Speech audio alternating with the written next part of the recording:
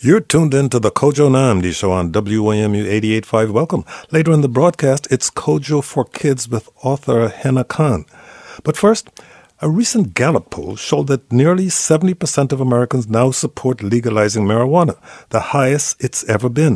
In 1969, the first year Gallup asked this question, only 12% did. This past Monday, New Jersey Governor Philip Murphy signed legislation legalizing the plant, joining 14 other states, and on Saturday, so did Virginia, making it the 16th state to legalize marijuana and the first state to do so in the South. Virginia joins Illinois and Vermont as the only states that have legalized via legislation rather than via the ballot box or referendum, as 13 other states have done.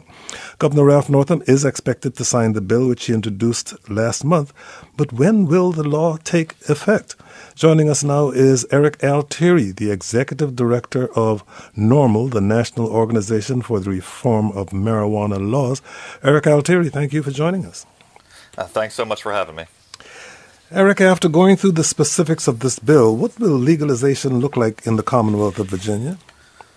Well, ultimately, currently the enactment date, as you said, isn't until January 1st, 2024. But once that date occurs, or hopefully we want to push that up a little if we can, it'll look like it does in all the other states that have done so. We'll have a regulated market with stores that have to get licensed, that have to check ID, can only sell to individuals over 21 with tested product of known quantity, and will no longer arrest adults for simple possession of a plant.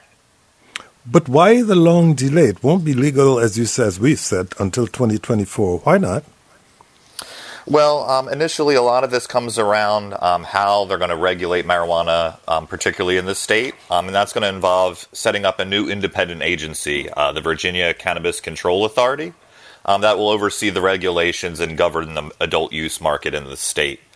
We do think that it is certainly largely unnecessary to push the legalization of possession out until 2024, but we do have a lot more chances here over the next several years, including this year with the governor or next year during the legislative session, to continue to make those improvements to the bill because we want to see those arrests stop as soon as possible. Let me go to Robert in Alexandria, Virginia, who has a question about this. Robert, you're on the air. Go ahead, please. Hello, Coach. Thank you for taking my call. So, on that subject, I was just curious, why is it going to take so long? Because so many other states have already done this. So Virginia isn't forging new ground in this regard. Why can't we just look to other states?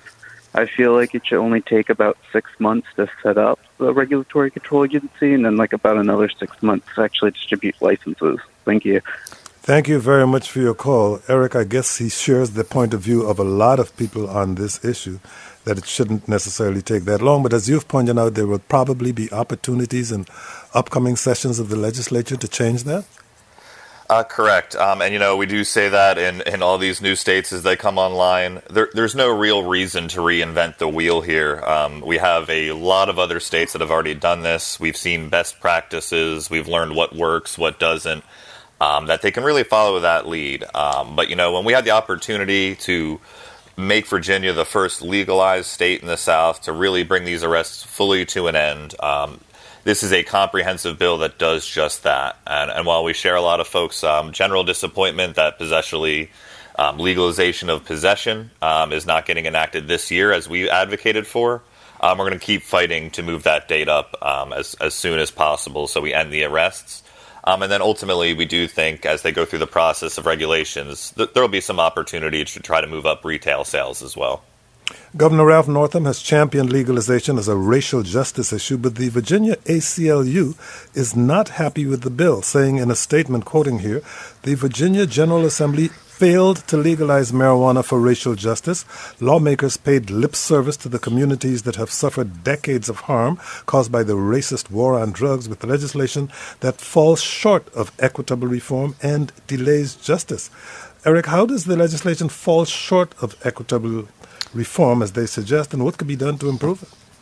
Well, I don't want to speak entirely for the ACLU, but my understanding, much like we are, they're very disappointed that the legalization of personal possession is tied to the retail market. I think most advocates agree that is a largely unnecessary step to have. And we want to see that justice come sooner than later. We don't want to see justice delayed any further. Because even though Virginia has decriminalized marijuana, we still see racially disparate arrests and enforcement of those laws in the state. So we need to see that prioritized. But there is a fair amount in this bill to like from a racial justice perspective, including the expungement of records, which was passed as an additional measure, which will allow an individual with past marijuana arrests on their record to have that expunged and cleared so they no longer deal with the collateral consequences. And then next year, when ultimately the retail regulations need to be authorized by a second vote, we're going to want to make sure that the tax funding goes to communities that were most harmed, that individuals who are from these marginalized communities most targeted by our war on marijuana are stand to benefit from a legal market. So the fight is not over yet, and we want to improve it where we can, but this is still a massive step forward in terms of justice in Virginia. Eric, since it may be some time before Virginia's marijuana law bill goes into effect, can you quickly walk us through the current laws in D.C., Maryland, and Virginia? Absolutely. Well, in D.C., as of 2014, voters legalized possession of up to 2 ounces of marijuana and the cultivation of up to 6 plants. So that's completely legal for adults 21 and older. No fine, no crime, no nothing, completely legal. And they're still working there to implement a recreational retail market, but that is running into issues because Congress oversees D.C.'s budget. In Virginia, on the other hand, last year they passed decriminalization of up to 1 ounce of marijuana. So that's simply a civil violation similar to a traffic ticket with a maximum fine of $25 for up to that 1 ounce. And that will be the case until we can get the legalization bill enacted. Maryland is still the most conservative in the region. It is decriminalization of up to 10 grams of marijuana. And that would be a civil offense with a fine of $100, no potential for incarceration or criminal offense. Joining us now is Dr. Matthew Johnson, a professor of psychiatry and behavioral sciences at Johns Hopkins Medicine. Matthew Johnson, thank you for joining us. My pleasure. There's been debate about whether legalizing marijuana can help reduce the use of highly addictive opioids. What do we know about the medical effects of marijuana and what issues it can address? Yeah, there's a wide variety of conditions where the evidence supports either pretty substantially or more in the kind of early, highly suggestive stage, but supports medical utility. And so it's clear that there are analgesic effects that are speaking to the opioid crisis. It's clear that cannabis and the cannabinoids it contains more indirectly affect the opioid system in a way that's not going to shut down your brainstem and make you stop breathing. So it's a kind of a way to indirectly massage the opioid system, which accounts for its just greater safety profile by far compared to opioids. So to the degree that people could be using cannabis rather than opioids, particularly for things like chronic pain, you're likely to see far less risk. And certainly there are a number of other disorders where cannabis has also been where there's been evidence suggesting medical utility, such as controlling nausea. That's one, and some suggestive evidence for certain psychiatric disorders. For many suffering from chronic illnesses, marijuana is a miracle drug for them, but no drug is perfect or without side effects. What are some, if you will, of the negative effects of using marijuana? Right. So, kind of at the top of the list, we do know that it's impairing. So it about doubles the risk of automobile accidents. Now, a lot of folks will say, "Hey, not as much as alcohol," and that's true. So, being legally drunk is associated with about a 14 times likelihood of getting in a wreck.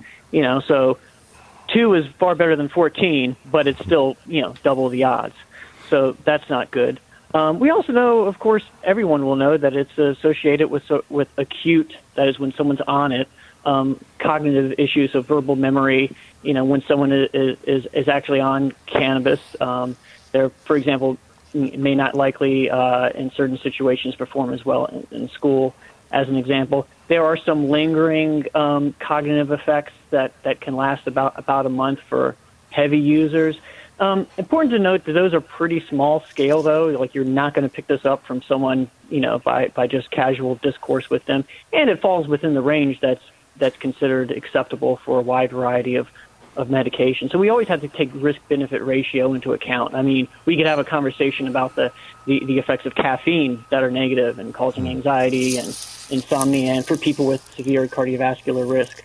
So those are a few of them. And there is some evidence emerging that there's some cardiovascular risk associated with chronic cannabis use for those who are vulnerable.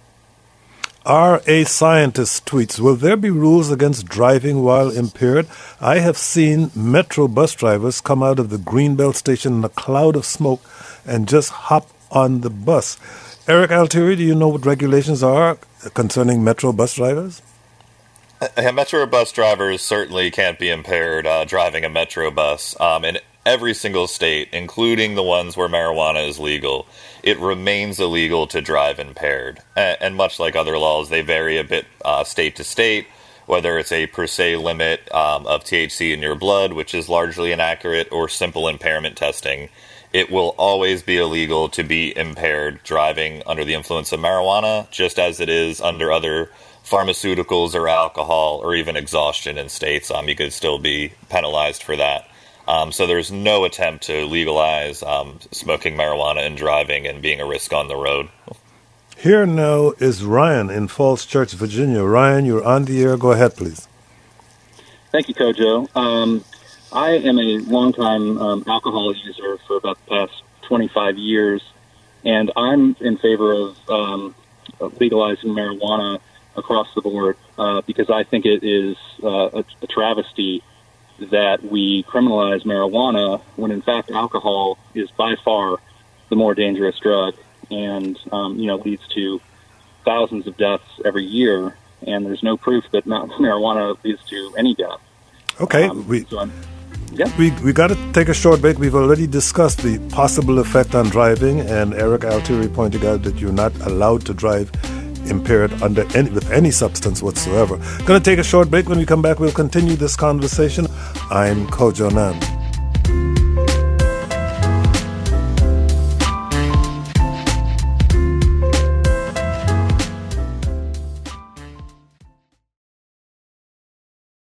Hi, it's Diane.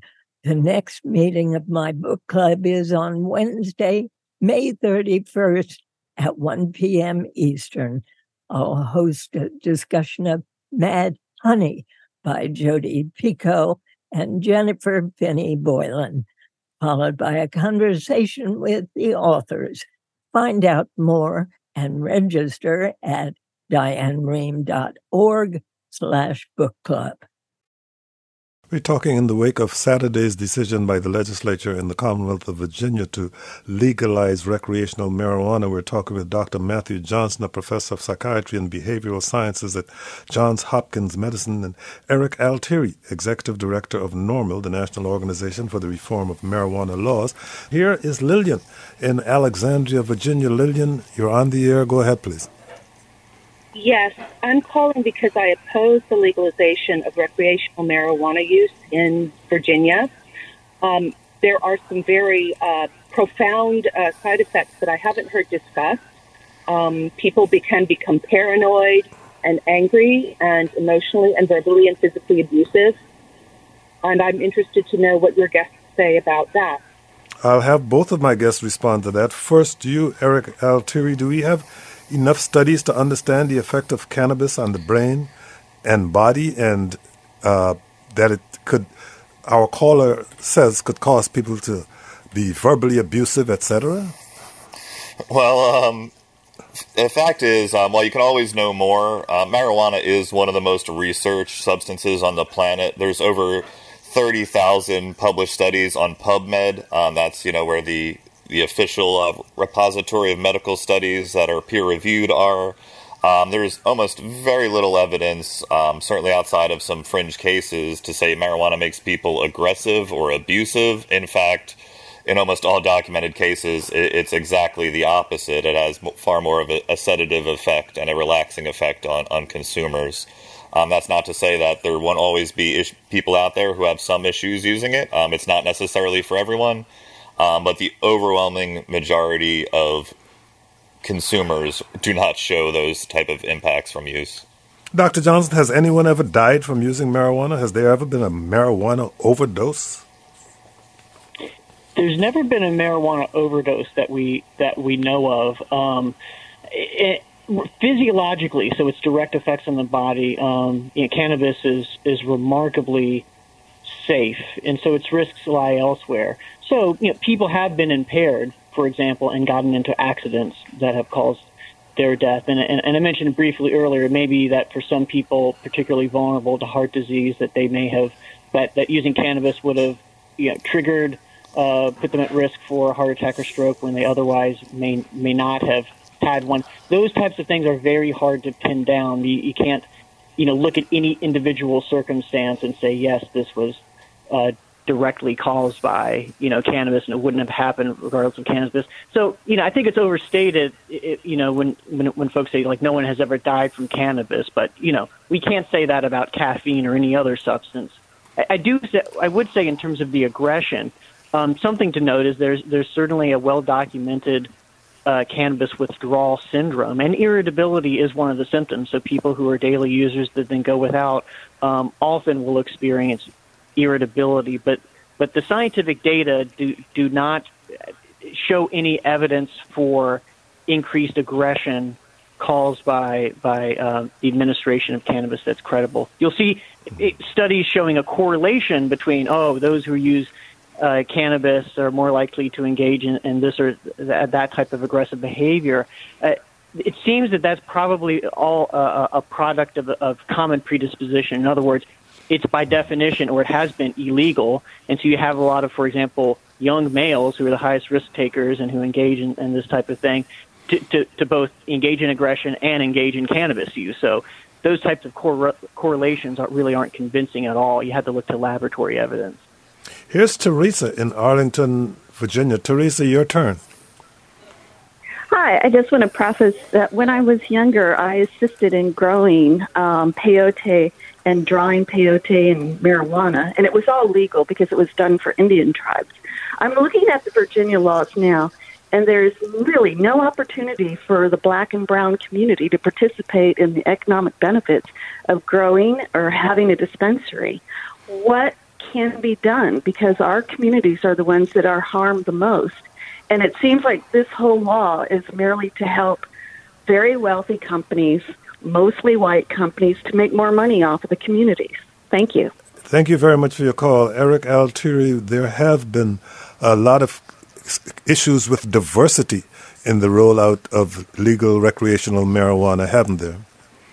There have, and this has, happened not just obviously in the potential to happen in Virginia, but in a number of other states that have legalized.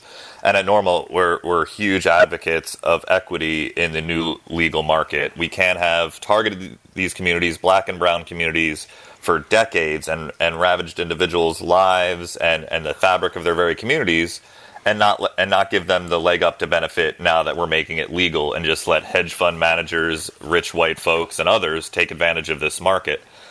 So we are very big in advocating for that in other states and putting that into implementation, and that's going to be a big part of what we're going to be doing in Virginia when it comes up for a second review next year in terms of retail regulations.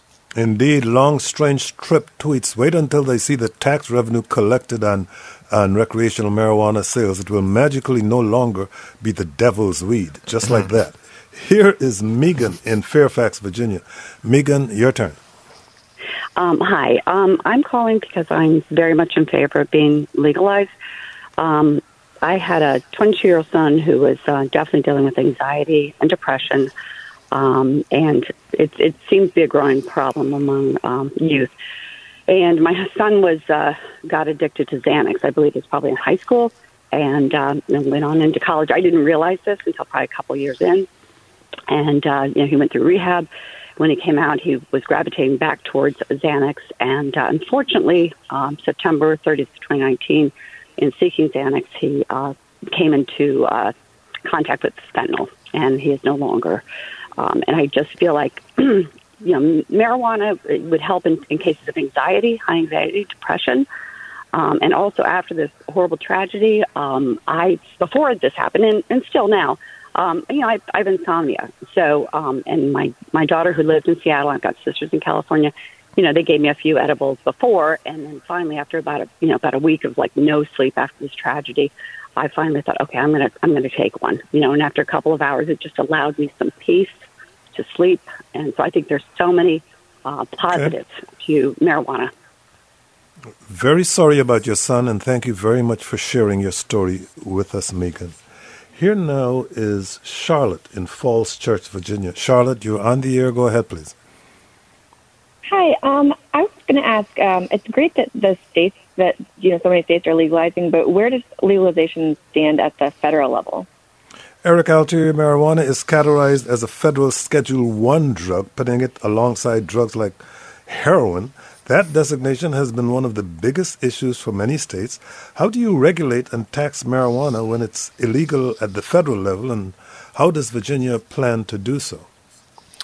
Well, as we've seen, since 2012 when Colorado and Washington became the first states to legalize, thankfully the federal government has largely taken a hands-off approach.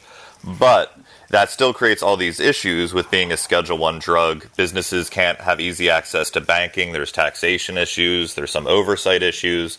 So our big mission at NORML has been to deschedule marijuana, remove it entirely from the Federal Controlled Substances Act, and then largely the federal government would regulate it as they do alcohol, letting states set up their own patchwork of laws. We're closer than ever before to seeing that become a reality.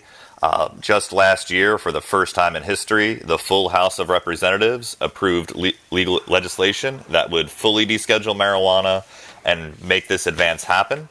Now that we're in a new session of Congress with a fully Democrat-controlled Congress, we're feeling optimistic of our chances to once again pass the House and have a serious debate and potentially pass the Senate, where we've seen Majority Leader Chuck Schumer has been an outspoken advocate of doing this, and just recently, in the past couple of weeks, announced his intention to introduce a new bill to do just that. So we're going to see a lot more movement at the federal level in the coming year or two. We only have about a minute left, Dr. Johnson, but same question to you. What are your thoughts on marijuana remaining a Schedule I drug? It's just becoming absolutely untenable for cannabis even to remain in the Controlled Substances Act at all, for it to be scheduled in any schedule level. I think one of the real problems is by keeping federally keeping our heads in the sand, we're actually not doing a good job in addressing some of the real problems that can come from cannabis use. With states going in all sorts of different directions, with large lobbies being built up, and we're going to be irrelevant at federal level, and it's going to be too late by the time we do this. I'm afraid we have to take a break because we've come to the end of this segment. Dr. Matthew Johnson, Eric Altieri, thank you both for joining us. When we come back, it's Kojo for Kids with author Hannah Khan. I'm Kojo Namdi.